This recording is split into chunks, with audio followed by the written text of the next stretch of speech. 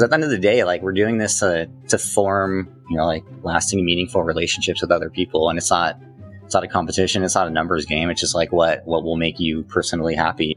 Welcome to Normalizing Non-Monogamy, the podcast where we interview incredible people from across the entire spectrum of non-monogamy to hear their fascinating stories. We strive to bring guests on the show who have a healthy approach to non-monogamy. However, it's important to remember that everyone does it a little bit differently, and the views and opinions expressed by our guests do not necessarily reflect our own. Additionally, we produce this show for entertainment purposes only. Please be aware that we aren't doctors or therapists. Consult a medical professional for anything regarding your health that you might learn about on the show. Enjoy! Welcome to episode 260. We're Finn and Emma, and today we have an interview with Elisa and Mike, who are amazing. This is a wonderful, wide-ranging conversation. Yeah, we kind of get into a lot of things, but really the bulk of it is around how they got started in non-monogamy, which got kicked off by an infidelity, and how they've repaired and recovered in that work that they did. And so it's not the only thing we focused on by any means, but it is a really great conversation and sort of deconstructing and then reconstructing after that. And so just a huge amount of gratitude to both of them for talking through that with us and sort of reliving that and sharing it with you so we can all be better. Yes. They also have a podcast called Poly plus Amor equals Us, which is a super creative name. And they're pulling together a workshop that's coming out later this month. And you can go to their website and sign up for their mailing list to be the first to find out about it. Links for all of the information about their podcast and where to sign up are in the show notes or on our website, normalizingnonmonogamy.com. And for those of you who are premium subscribers, we're going to jump right into the interview now. And for the rest of you, we've got a couple of other short things we want to tell you about. We're going to keep them short this time. Yes. The first thing is the premium subscription. This is a way that you can pay a couple of bucks a year or a couple of bucks a month. You choose the price and you get to skip these ads. It also helps support Emma and me and the podcast and the work we do so we can keep making this happen. So thank you in advance for doing that. And thank you to everybody who has already signed up. And also, quick reminder, if you're a community member, you get access included. Speaking of community, I was just speaking of the community.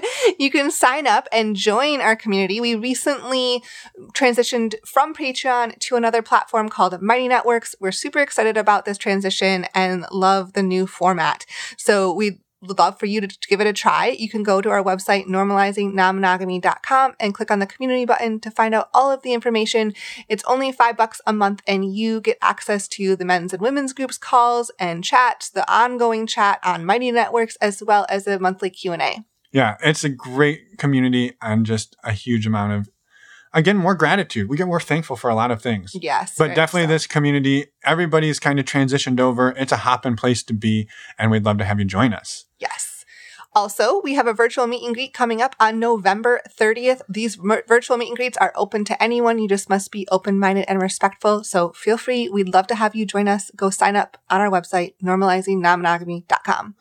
And the last, but not last, just kidding, thing that we wanted to tell you about was an intimacy workshop that's coming up as well. This is different than the one that Elisa and Mike are putting out in a couple of weeks. Yep, this is separate. Yep, this one is on December 3rd. It is a 3-hour workshop, and it is hosted by former guests of our podcast, Rachel and Eric. They were on episodes 8 and 19, respectively, using pseudonyms, but they're back, and they are ready to kick some ass. So Rachel is a licensed clinical social worker. Eric is a licensed master social worker. And they put together an amazing workshop on intimacy to help everybody. Well, you know what? We're going to let them talk about it. They recorded a short little ad. We're going to play it right here. And there are links in the podcast player show notes or on our website, normalizingnonmonogamy.com, for you to sign up. And just one quick note, they mentioned the time is at 9. It's from 9 to noon. That is 9 to noon Eastern. We just wanted to make that clear. Have you ever felt your sexuality was misunderstood by a partner? Would you like to be able to talk more openly about your turn-ons and your turn-offs? Are you an asker or a guesser? How about in the bedroom? If any of these questions are intriguing, you'll likely be interested in our next intimacy workshop on Saturday, December 3rd, from 9 a.m. to noon. This online event is open to individuals, couples, thruples, and more. We hope to see you there. Just a quick reminder, you can sign up for the the workshop on our website, normalizingnonmonogamy.com. Use the code Emma for a few bucks off and go enjoy this workshop. We're super excited. And if you learn enough that you get out there and you want to start getting your intimacy on with other people, we're gonna go ahead and recommend you get tested for STIs. And the way that Emma and I do that is we use a service called STDcheck.com.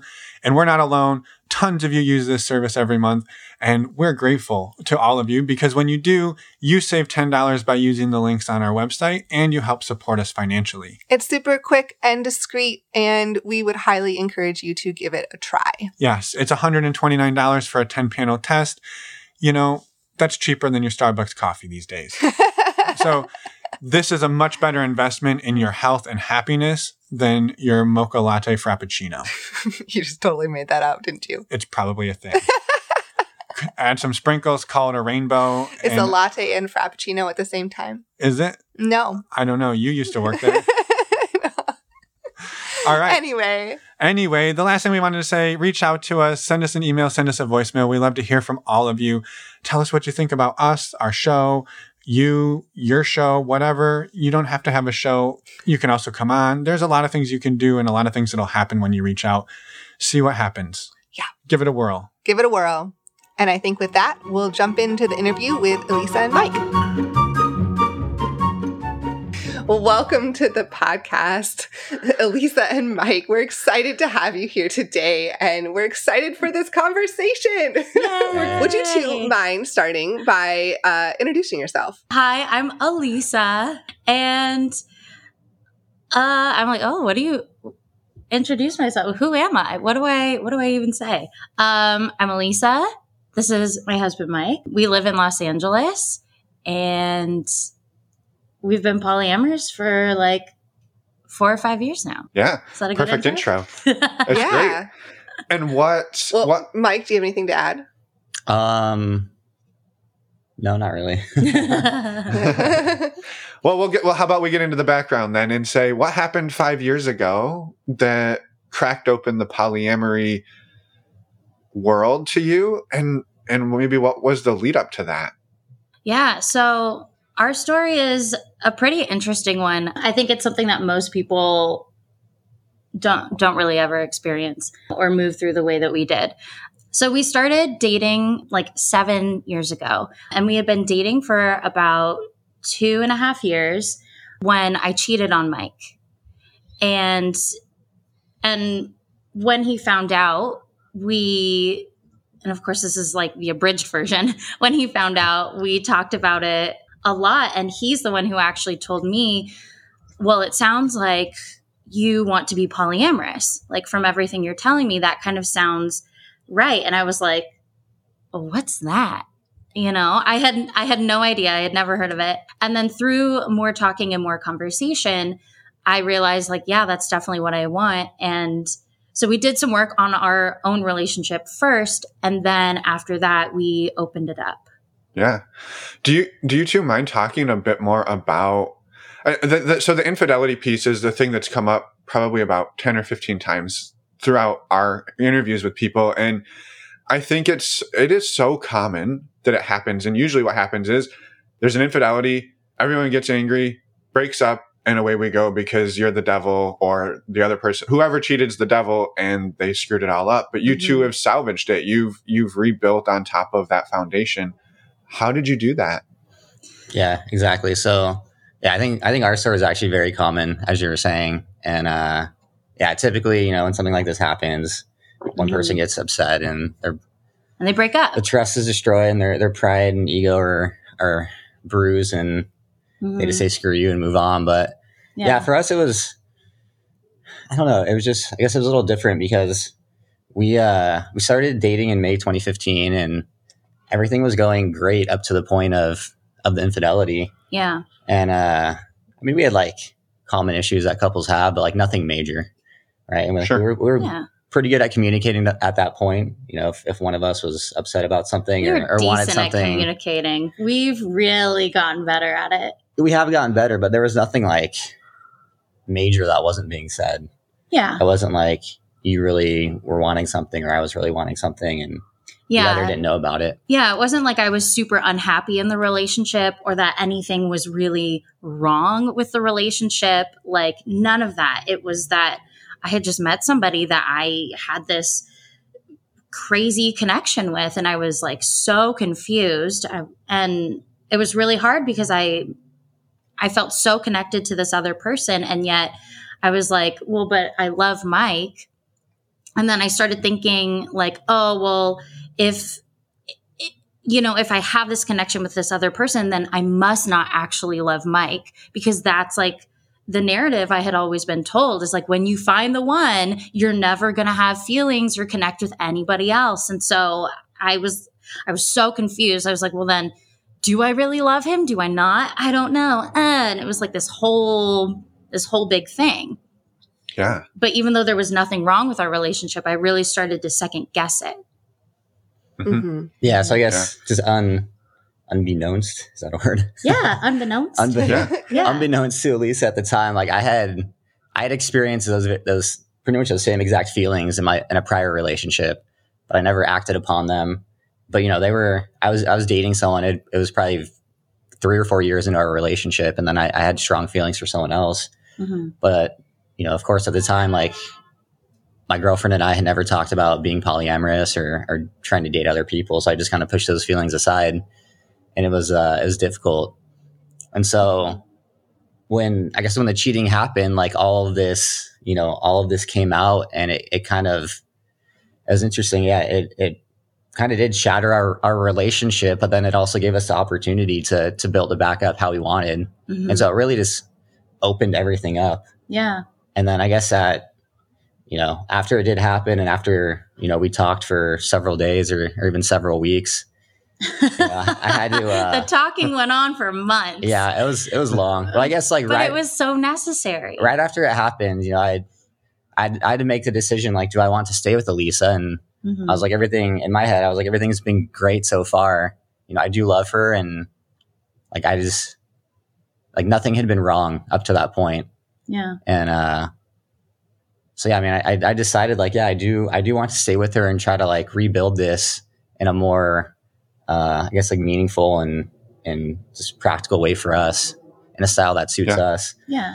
It was interesting because the more I thought about it, I was like, it wasn't really even the cheating that, like the physical like interaction with the other person that was painful. It was just like the not telling me. The lying. It was the lying and not being upfront about it, mm-hmm. the lack of communication. So it's like the actual physical act. I was like I didn't really care about that, but of course, I mean, you didn't really, like, none of this was discussed at the time it happened or beforehand. So yeah, you didn't really know that, but yeah. So mm-hmm. yeah, so I guess at that point, like once I decided like, yeah, I do want to stay in this, like I do want to try to like, rebuild our relationship, mm-hmm. how we want it to be.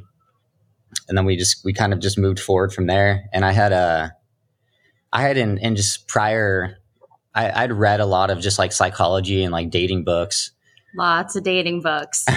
Still have them. Maybe like 2 or 3. I'd read The Game, and like that, it was a great story, but there wasn't really any like meaningful advice in there.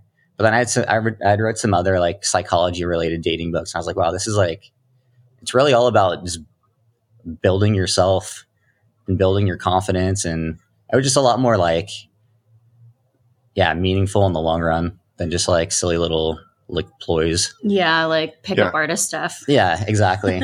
But a common theme with a lot of those authors was that like they did work towards being polyamorous. Like that just kind of seemed to be just a natural progression in their life.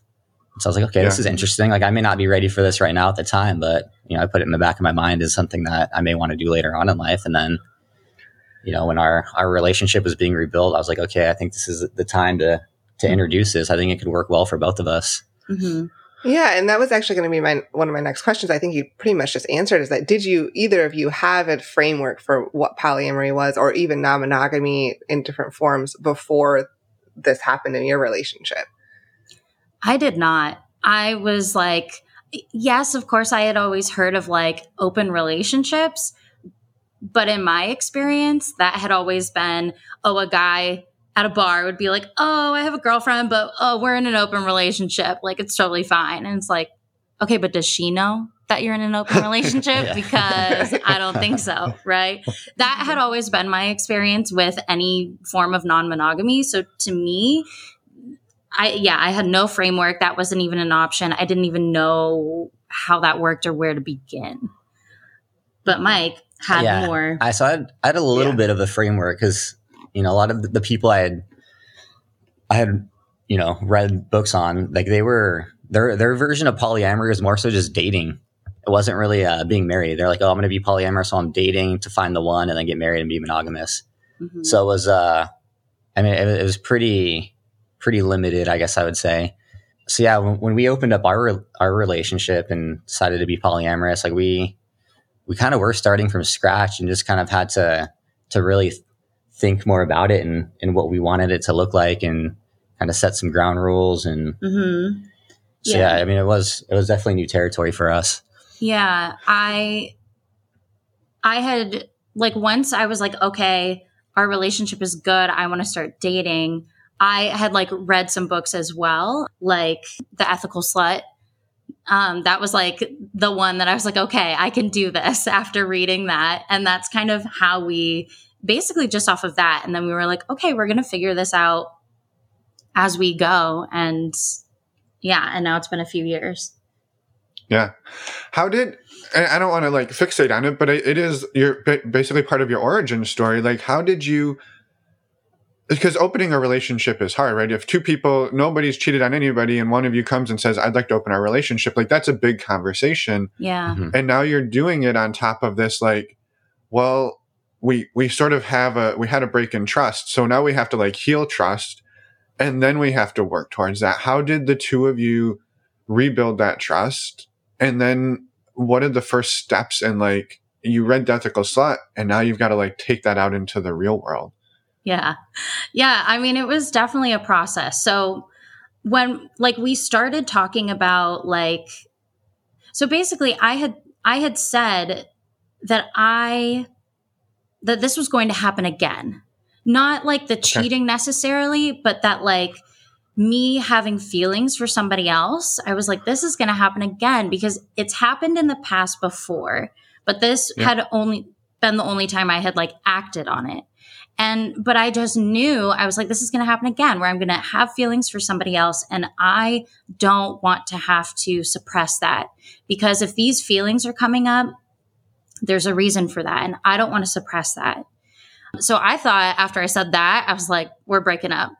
There's no way he's gonna, but he was like, I understand that. And so we talked through it more about well, then what is it that we are both really seeking and wanting? And after talking about that, we decided okay, we do want to be polyamorous. We do want to open up our relationship, but first we do need to work on our own relationship. And honestly, it just meant us being together monogamously for about another year.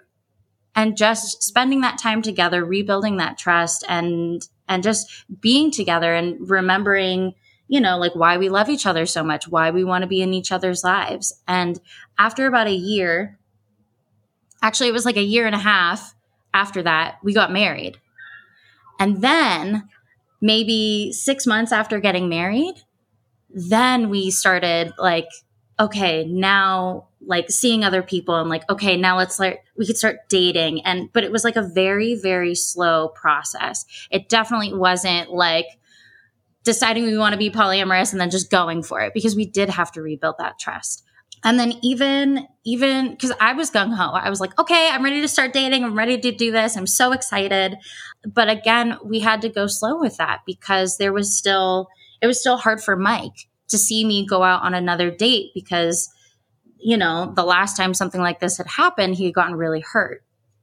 Mm-hmm. So I did take it slow. And there was a lot of talk about okay, if I go out on this date, how are you feeling?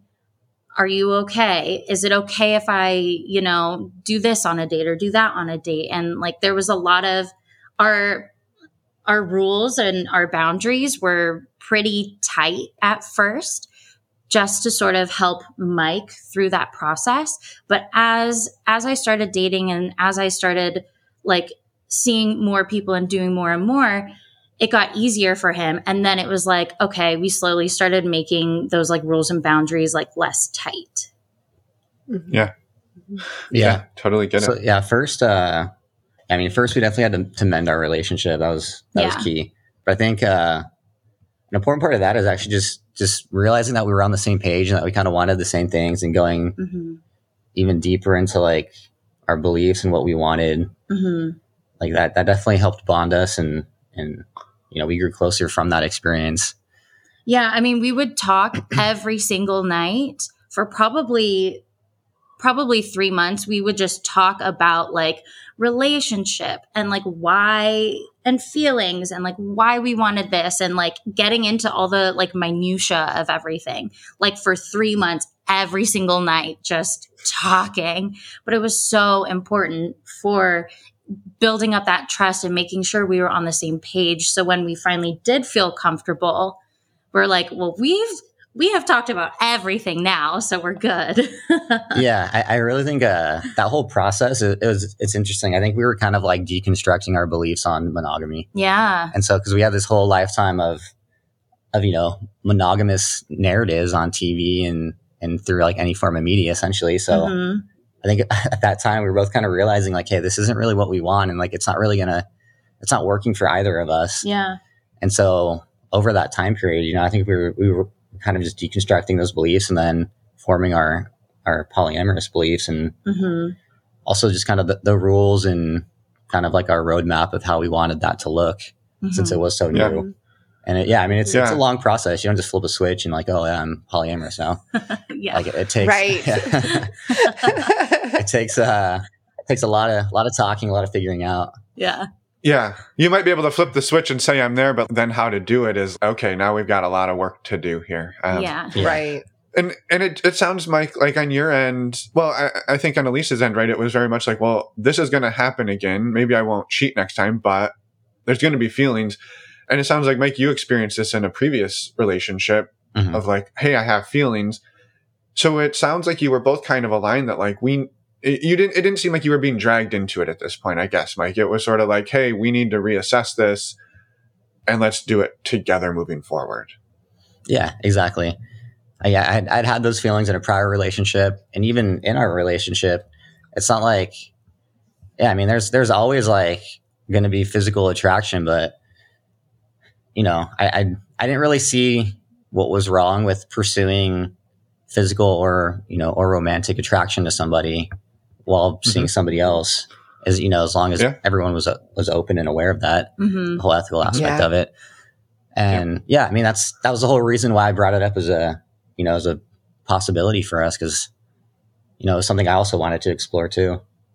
So I guess Elisa kind of, I think what we said before is like Elisa kind of blew up the relationship, and then I was the one that kind of was the architect piecing it back together. Yeah. I mean, we both were, but I guess I was kind of like, yeah. I was the one that started the idea of how to do it. Exactly. Yeah. Because I had never heard of polyamory, or I never would have thought to go down the like non-monogamy road. Yeah. That was definitely all Mike. Well, which is amazing, right? Because like I'm just projecting into your belief here when you like, the infidelity comes out and you're like, oh boy, well, this is all done and over with. And he's like, hold on, I got a new idea for you. And you're like, well, what the fuck? Like, I just did this thing. And now you're like, we can keep going and do this other, like, yeah. Yeah. Like I can see that for sure. Yeah. Well, and then it takes time to kind of wrap your mind around all of that, for sure, both of you. Yeah. When you actually started opening up and seeing other people, how did that go? It looked different for both of us. Yeah. So I started, I started dating just like, I don't know, people. I worked at a restaurant at the time. And so I was seeing lots of people, and I don't know, when you work at a restaurant and you're like, in your 20s, like lots of people are like, you just get hit on. And so honestly, that was like how I was like, when the right person finds me, yeah, sure, I'll go out on a date.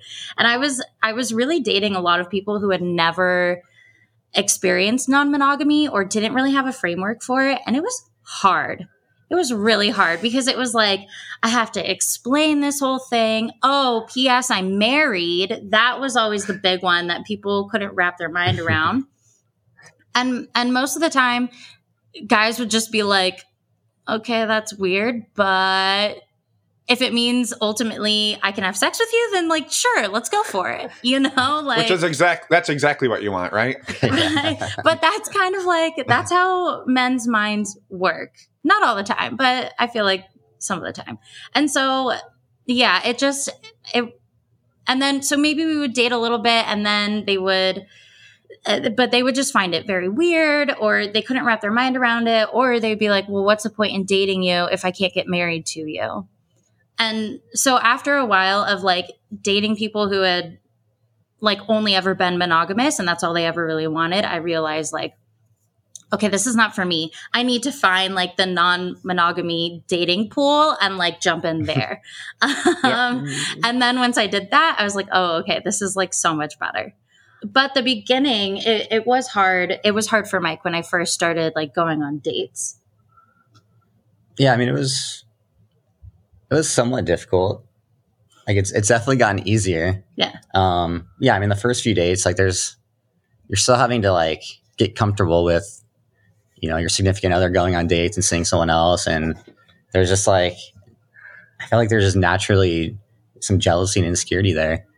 But then, you know, as Elisa was going on more dates, I was like, okay, this is like, first off, like, this is what we want. This is what we agreed to.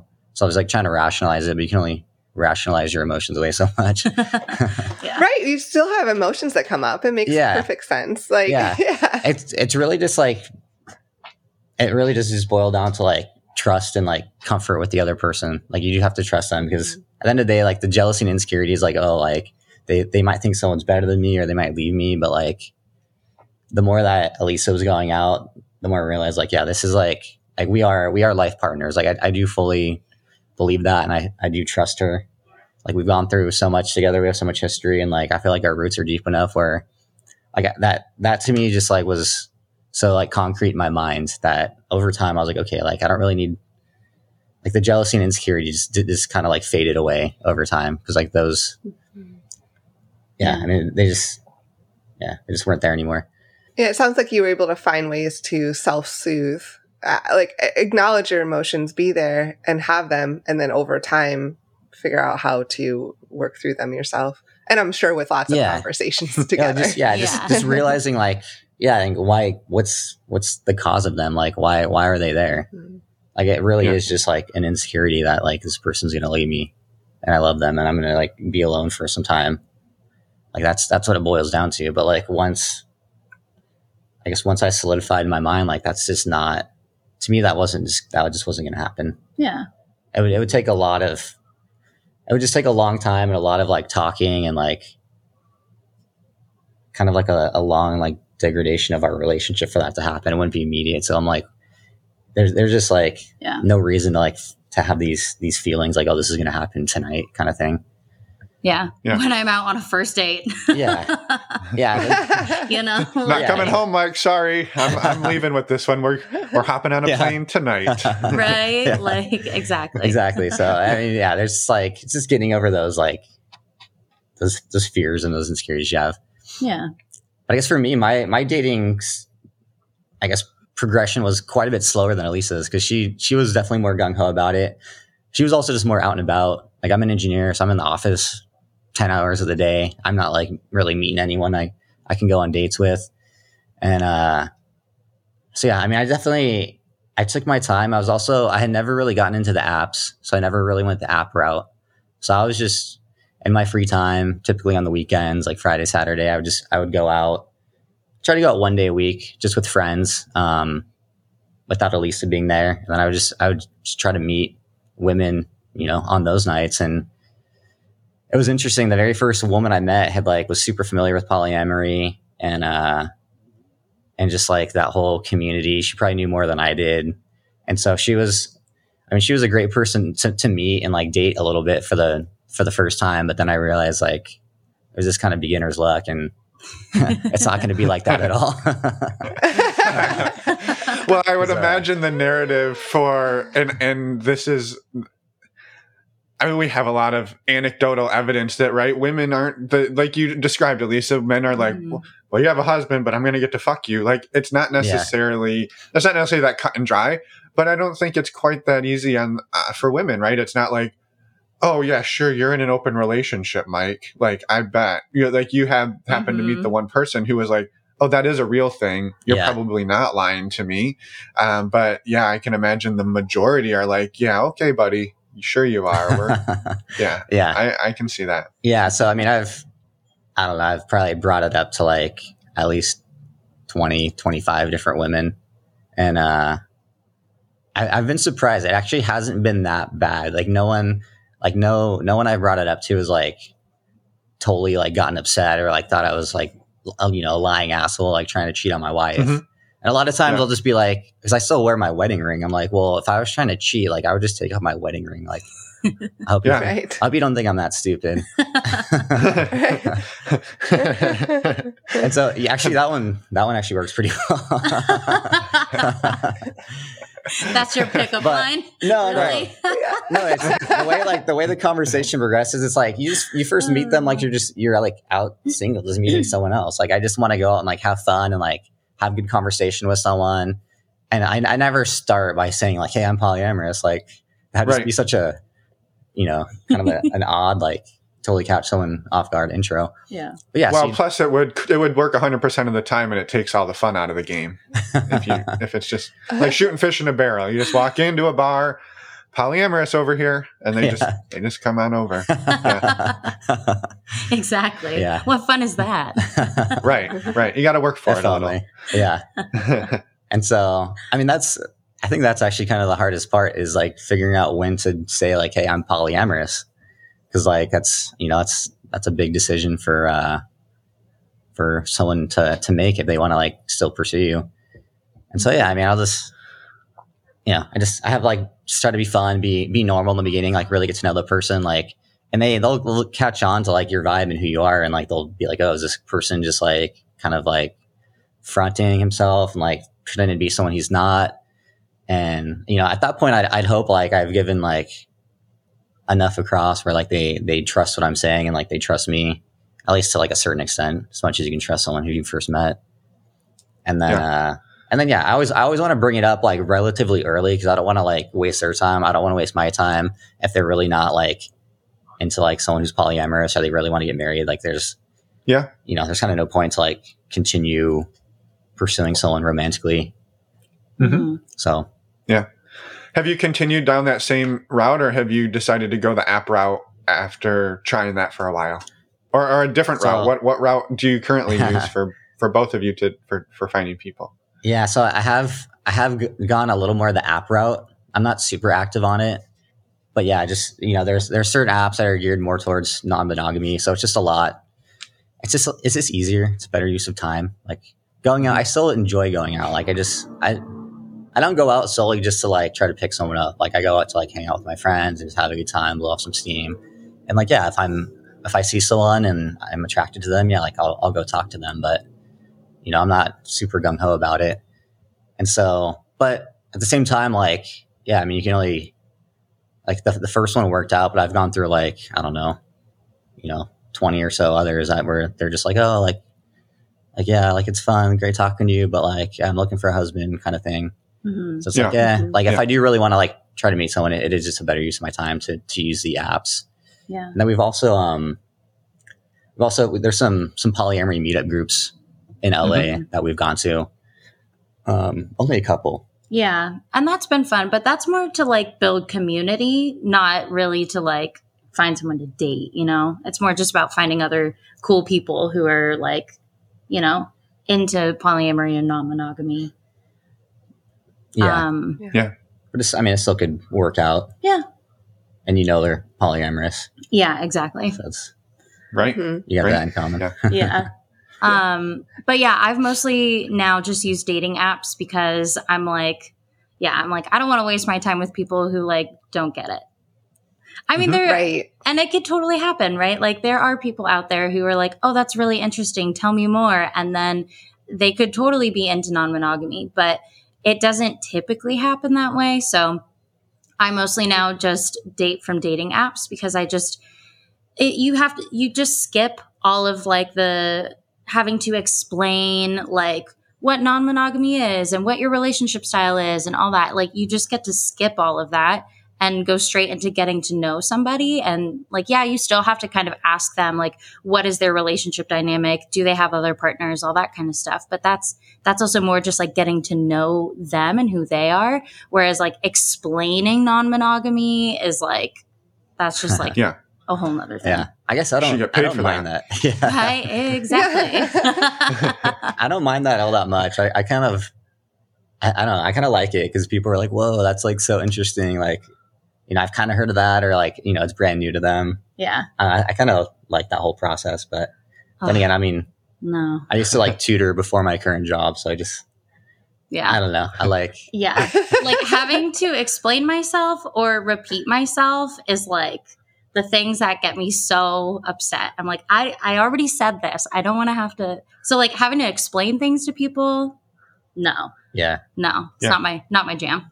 I mean, I'm not trying to like convert people to polyamory, but I'm not out trying to like, you know, spread the word, but yeah, I don't know. I think it's interesting. Yeah, you're just sharing you're doing the Lord's work, Mike. Right? Yeah. How about could both of you kind of describe your relationships, I guess, where you're at right now? Mm-hmm. Yeah. So neither one of us is in a relationship right now. I haven't had like a long-term relationship yet. I've dated a lot, met a lot of cool people, met a lot of not so cool people. But nobody that I've been like, oh yeah, I want to like continue seeing you and like see you longer. So that part still has yet to happen. So I feel like we are still fairly new, I guess, to like neither one of us has had a serious partner or has had like other partners that have been around for a long time. So we're still kind of like new to that territory. Yeah. I mean, I think you've probably dated at least 5 other guys, right? Yeah. If not more. Yeah. And then you had one relationship was several months. Yeah. So Elisa's definitely had more and longer relationships than I've had. I've only had, I'd say I've only had 2. The first one lasted like a month, and then we started in February 2020. Then COVID hit, and we're like, oh, probably shouldn't see each other anymore. Yeah. And so I was unfortunate. And then, yeah, I mean, the one after that, it only lasted like a week. It was super short. She's well, like, because she didn't really want to be in a non-monogamous relationship. She's like, this is fun, but like I'm also like dating someone else, so I think I might marry. So to her, I was like, what's the point? Yeah, she's like, okay. Bye. Yeah. I'm just not. Right. I'm not super. I guess I'm just not super active in like trying to pursue other relationships right now. Like I've always been a little more career oriented, and I'm kind of just like, if it comes about in my natural, you know, day-to-day life, then like I'll pursue it, but I'm not like setting aside chunks of time like every day or every week trying to like find another relationship. Yeah. And so I guess, I'm just a lot slower moving than Elisa is. But that's fine. Yeah. You know, it's not like it doesn't have to be, you know, exactly 50-50. We're just kind of going at our own pace. Yeah. Yeah, I love that because I think it is a question we get often, you know, emailed to us is like, we got into this and usually it's my wife has just got 1,000 dates a week and I haven't had a date in 7 months. And it starts to build that. And like, it does happen in reverse, but that's typically the pattern. And, but like to hear you like, hey, like I'm going to go at my pace, but that's a really hard thing to do, to be confident enough and say, yeah, she's going to be off maybe sprinting and I'm over here like on a nice leisurely walk, and that's okay because I'm feeling good about what I'm doing for me, and she should feel good about what she's doing for her. Yeah, I think it's very relatable to the jealousy and insecurity when she went out on dating. I think just like kind of coming to terms with those emotions during that time has kind of like helped me be okay with our difference in pace. Yeah, because at the end of the day, like we're doing this to form, you know, like lasting, meaningful relationships with other people, and it's not it's not a competition. It's not a numbers game. It's just like what will make you personally happy. And so, yeah, I mean, just constantly comparing yourself to other people and their pace. I mean, if you do that with anything in your life, that's kind of, not I guess good. it can be motivating, but it's also extremely stressful and can be depressing. Right. Yeah, totally. So, I mean, there's like the whole social media aspect of that. And so, yeah, I mean, I'm just like, I would like to date more, but that's kind of like my own, I'm trying to like shift my own priorities to like spend more time in actually pursuing dating. And, it is a bit more work for the guys to pursue the ladies. Yeah. I mean, that's just how it works out. Yeah. So yeah, I mean, those are just like my personal goals, but I'm not I'm not comparing myself to, Usain Bolt over here. Wow. Safe move. Have the two of you done any dating together? No, we haven't. So I think it would be really fun to like wing woman for him, but he doesn't really feel that. But yeah, I'm like, I think that'd be super fun to be like, ooh, what about her? Or like, ooh, and like, I don't know, just be out together. But I don't know. I mean, I'm not opposed to that. You're not? No. I think it would definitely feel a bit awkward at first, but yeah. I don't know. Yeah. Well, I think that's something we just have to try and see how it goes. Yeah. Well, one of the things I just was just thinking about a second ago as you two were talking is we often talk to people who something that they repeat over and over is like, we're doing this for us. We're doing this to make us stronger. If it's not going to help us, then we're not going to do it. And I haven't really heard that from either of you. It's been more like you just said it a minute ago, like we're really here to form meaningful bonds with people, whether that's a week long or whether it's a year long. And I don't hear that undertone of like, well, this, at the end of the day, it's us. At the end of the day, it's us. We have to be us, and everything we're doing. There's nothing wrong with that. It's not, but it seems very much like this. I want Mike to do what's best for Mike, and I want Elisa to do what's best for Elisa, and we want to continue growing and being together at the same time. Yeah, and that's exactly it. Like, I mean, we are doing it for us, but like we're also doing it just for ourselves. And that's one of the things that when we were talking a lot before we ever really started dating, that was something we really solidified for ourselves, was that this being in relationship with other people is how we grow. And I know for me personally, I grow the fastest and learn so much about myself when I'm in relationship with another person. And I mean, that doesn't even necessarily mean romantic relationships. That could be friendships. But like, that's how a majority of us really grow, is through relationship. And so that was kind of the realization for both of us, is that that's why we want to have like seek multiple partners and have multiple relationships. Because I mean, even though my relationships have all been pretty short, the one that was like 3 months, I grew so much from that. And our own relationship really, really grew. And it was like, as I was learning things with this other guy, I would bring that back to Mike and be like, oh my gosh, I realized this thing, or I learned this thing. And it helped our relationship grow. So it's like, if we're like doing the work separately, it's still going to affect our own relationship. And so that's kind of where we come at it from, is that like we can be in our own separate relationships, but we're always going to come back together and have that growth still be there and affect like our relationship and make it better.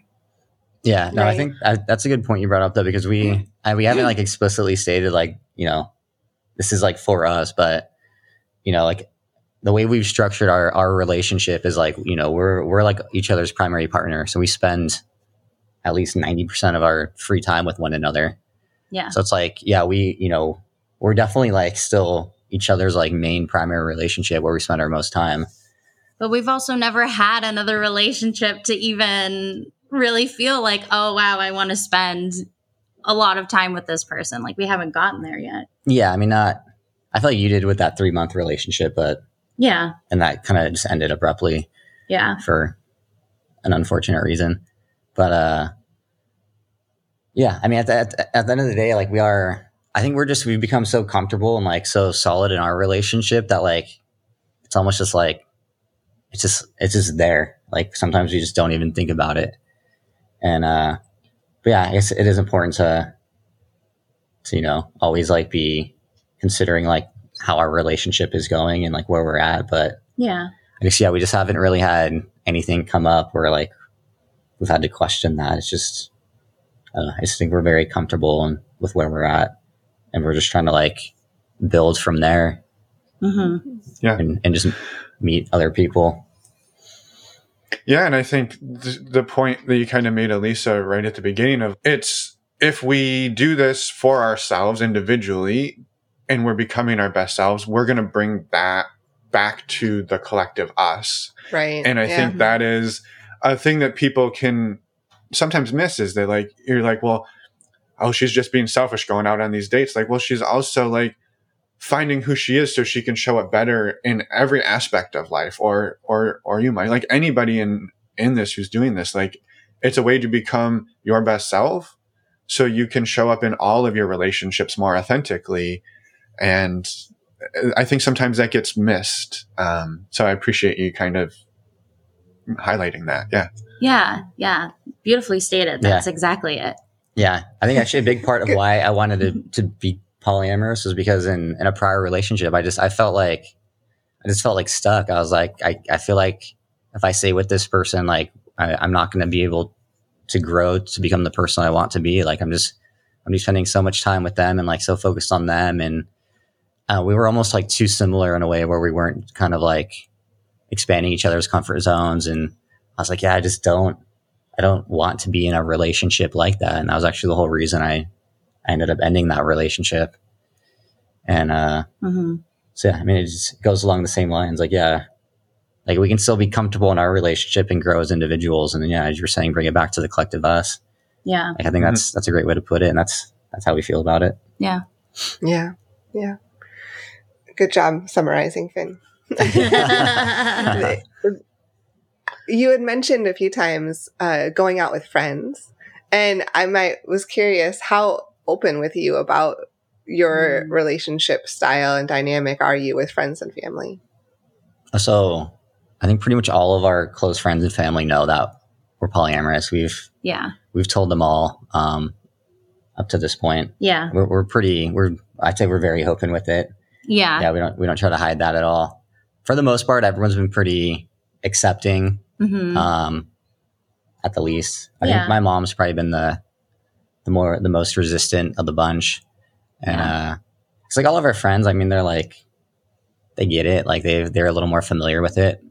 Yeah. As opposed to our parents, who are like less familiar with it, except for Elisa's dad, who he I don't know. He was like, back in the 70s, you know? Like. I don't know. He was more familiar with like the disco hippie crowd. I don't know. Yeah. he was like, he got it. Like he understood. Yeah, he was like, been exposed to it at some point. This is not a new concept. This has been around for a long time. You know, he was like, whatever. He's like, it's not for me, but if it's for you, great. Yeah.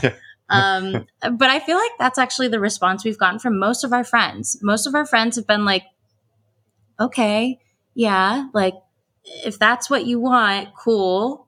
It's not for me, but if it is for you guys, then have at it, you know? Like for the most part, everyone's been pretty chill about it and been like, okay, cool. Yeah, and that's fortunate for us because I mean they're all pretty open. No one's like, you know, strictly like religious or like diehard about certain beliefs. So yeah, that's actually been very nice and helpful for us. Yeah.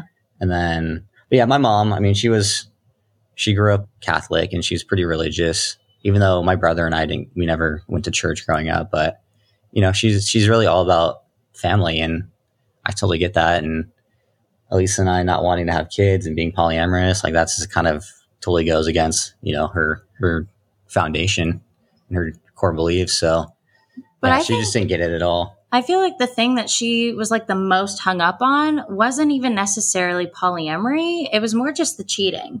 That she got really hung up on that and like really fixated on that. And so it was hard for her to move past that and really see that like, well, we've moved past this. We're fine, you know, and like that is still like really, that's something she hasn't really been able to sort of get past. So then accepting like polyamory or just understanding that aspect, I feel like that's been hard because she hasn't even been able to get past like the cheating part, you know? Yeah. Yeah. Well, yeah. Once Elisa cheated and I told my mom, eventually it took a while. Yeah. It was like a few years. Yeah. Yeah. Should have told her earlier. But well, it sounds like you had it tagged right that she wasn't going to react well. But I can see where now all of a sudden Elisa's like the pariah devil in the family who caused all of this. In my mom's mind, it's like if you cheat, like you're just a bad person. Like why would you ever cheat? Yeah. There's kind of no like gray area or no like what's the nuance, what's the reason? It's just like cheating's bad. Yeah. And so that was really hard for her to get over. Yeah. Yeah, I can imagine like, and then you go ahead and break the mold even further and say, well, yeah, we navigated infidelity and now we're opening our relationship. And I can see how that would run against all of the grains of her life. Yeah. So totally understand that. Mm-hmm. Yeah. Mm-hmm. Well, we wanted to give you a chance. I mean, first, thank you for sharing everything you shared so far. Yeah. We want to give you a chance to talk about your work. We know you two also have a podcast and do work to help bring awareness to what you do and what we all do. So do you want to talk a little bit about that? Yeah. Yeah. So once we started really like publicly talking about like our journey and like sort of discovering polyamory for ourselves, I was like, gosh, I wish people were talking about this. And like, this was also, back in like 2017. And I just was like, where are all the people talking about polyamory and non-monogamy? Like, where are they? And so once we started really talking about it openly, I was like, I wish when we had been going through everything that there had been more resources. And I mean, I know there are resources out there, right? But like, I had wished that they were a little more easily accessible. And so once we started talking about our sort of story and our journey, I was like, we need to, like, if these resources don't really exist, then we need to make them. And that's kind of where this all began. And so I was like, we should start a podcast. We should share our story, share our journey, and share the things that we're learning as we're learning them. Like we're not experts in anything, but we have lived experience that we can share. Like hearing other people's experiences is so important. And that's how we all like grow and learn and realize that we're not alone in any of this. And so that's when we decided to start our podcast. And so it's called Poly plus Amor equals us. It's an equation because Mike is such a nerd. And then also we call each other mi amor, which means my love in Spanish. And so we kind of put that together, like the poly plus amor equals us. So it almost says polyamorous. It's one letter off. But yeah, and so we started our podcast and it's really just us talking, sharing our story, sharing what we've learned through our journey, what it's been like dating and the good, the bad, the ugly, all of it. Like, and we don't really hold anything back. So yeah, that's our podcast. Love it. And I love the name and wordplay. As two engineers ourselves, we can appreciate the equations. So love it. Awesome. Yeah, you guys get it. We get it. We get it. I love it. It's creative for sure. Yeah. So is the podcast is mostly just you two sort of talking through your experiences and your journey? Yeah. Yeah. It's mostly just been us. We just started to like bring guests on. We're not really exactly sure how we're going to flow through that. we had an episode with my parents, and they were like our first like real guests. And that was actually really fun. Yeah, because we got to hear sort of also their experience as a parent when we were going through all of this, you know, me coming to my mom and being like, oh my God, Mom, I cheated. I fucked up. It's bad.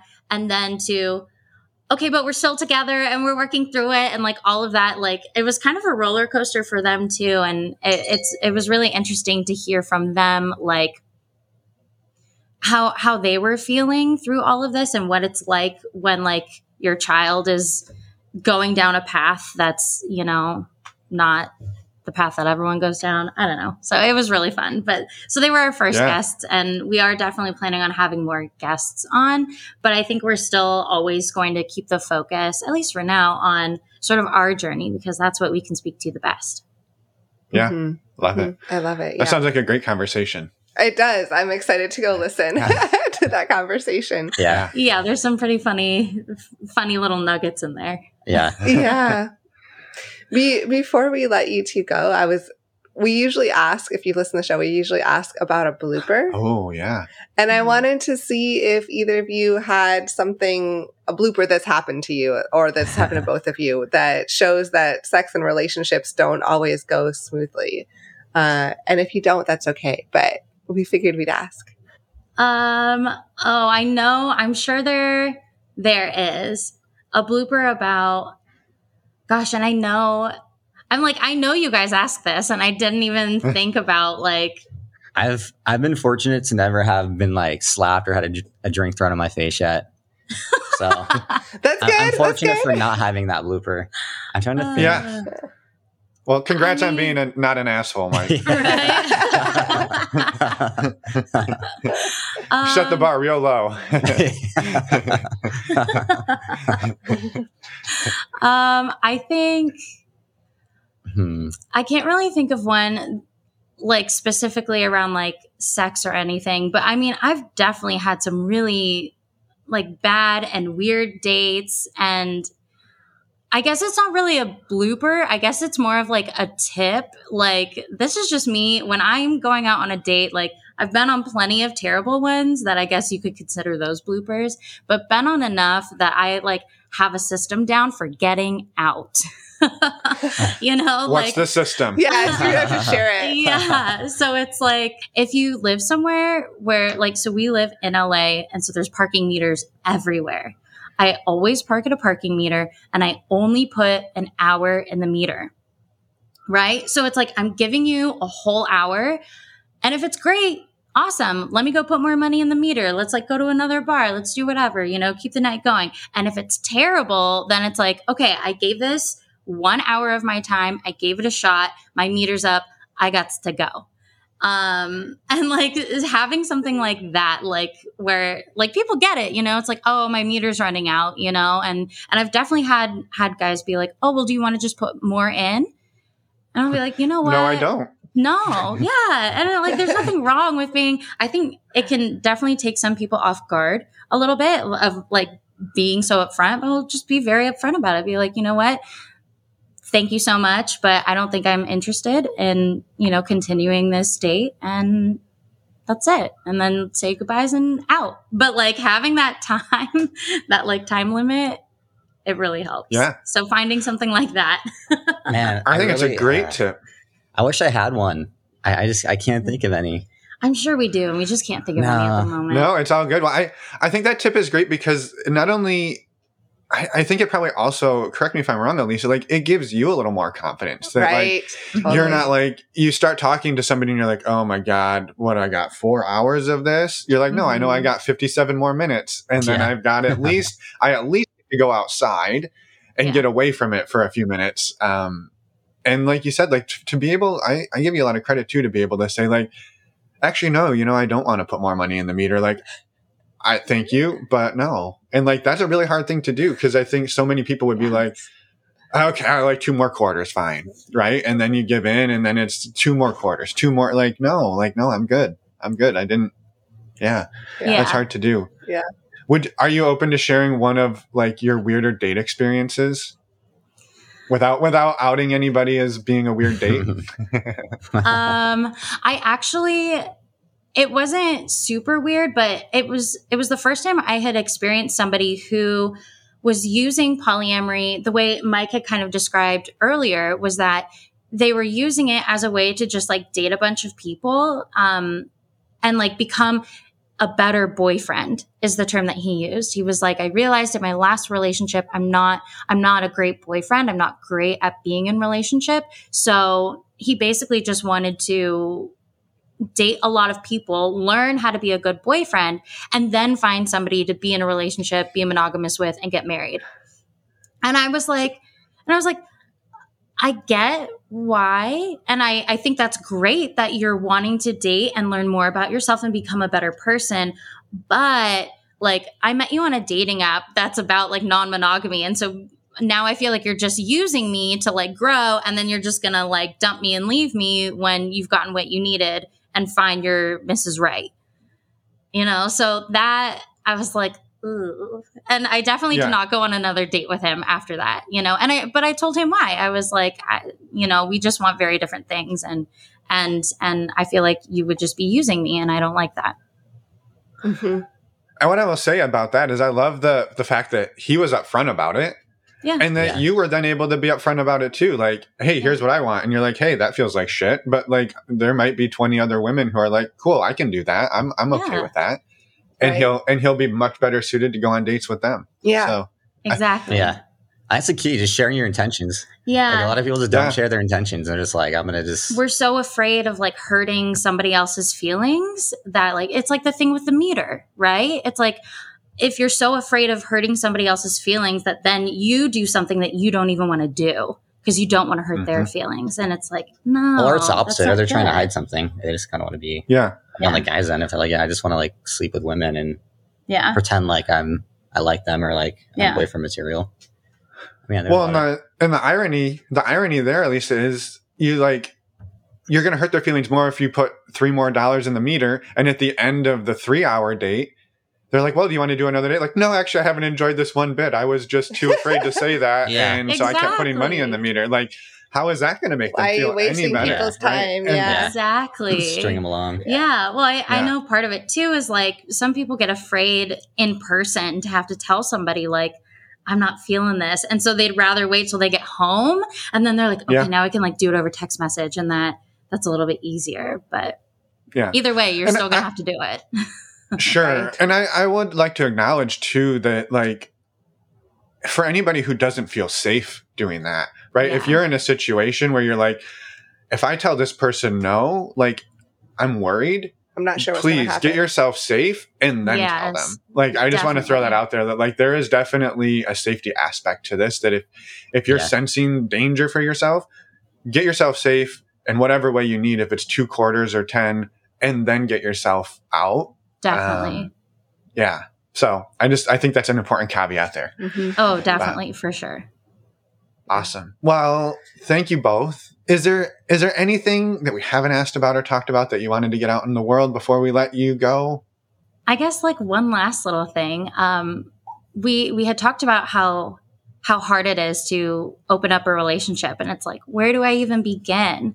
And Mike and I have obviously had a lot of experience around that. And so that's something that I'm in the process of creating right now, is like creating, I don't quite know if it's going to be like a course or an ebook or whatever, but it really is like about like how to open up a relationship, how to have those conversations, how to start them, important things to say, things maybe to avoid saying, or like how to say things in a way that isn't going to freak your partner out, stuff like that. Yeah. So that is something that I am in the process of making and is almost complete. So if anyone out there is like, how do I do this?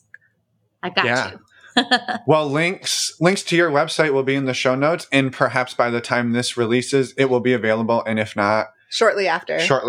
So yeah. Love it. Well, thank you for doing that work, and thank you for all the work and for sharing everything you shared with us today. Yes. Thank you. Thank you so much. Yeah. Thank you guys. It's been wonderful. It's been great. And we're back. Thank you so much, Elisa and Mike, for sharing your story and for the amazing work you do with your podcast and the workshop that's coming up in the end of November. A quick reminder to anyone listening, you can go sign up on their website for their mailing list to be the first to receive information about the upcoming workshop. And links for all of that are in your podcast player as well as in the show notes on our website. Yeah, I'm just going to echo Emma and say thank you to both of you for doing the work you do and for coming on and sharing your story and your vulnerability. And also go listen to the episode to listen to them interview her parents. Right? Yeah. I mean, come on now. That's something we have not done. That's true. We have not. Yet. We'll see. We'll see. What we mean is we're going to interview Elisa's parents. Right. That's what I'm getting at. Yeah. Anyway, thank you again, Elisa and Mike. A few quick announcements, reminders, I suppose, before we let you go. Our next virtual meet and greet is coming up November 30th. You can sign up on our website, normalizingnonmonogamy.com. While you're there, you could also order a shirt. They say give love. You can order a shirt or a sweatshirt. Support the show while you're doing it. They're amazing and super comfy. The other thing we wanted to remind you of is the Intimacy Workshop hosted by Rachel and Eric, again, from episodes 8 and 19 respectively. Back then they were using pseudonyms, but you can sign up on our website, normalizingnonmonogamy.com. Use the discount code Emma when you find those links in the under the podcast tab, podcast show notes. You're here, you know the routine. Anyway, you save a couple bucks and we will see you there because we plan to be there that morning. So that's all from us today. We have a wonderful interview next week. You would not have guessed it. I know. But it's true. With Taylor. It is hilarious, lively, amazing, beautiful, so many things. Yes. And we can't wait to see you next week. Bye, everyone. Thanks for listening.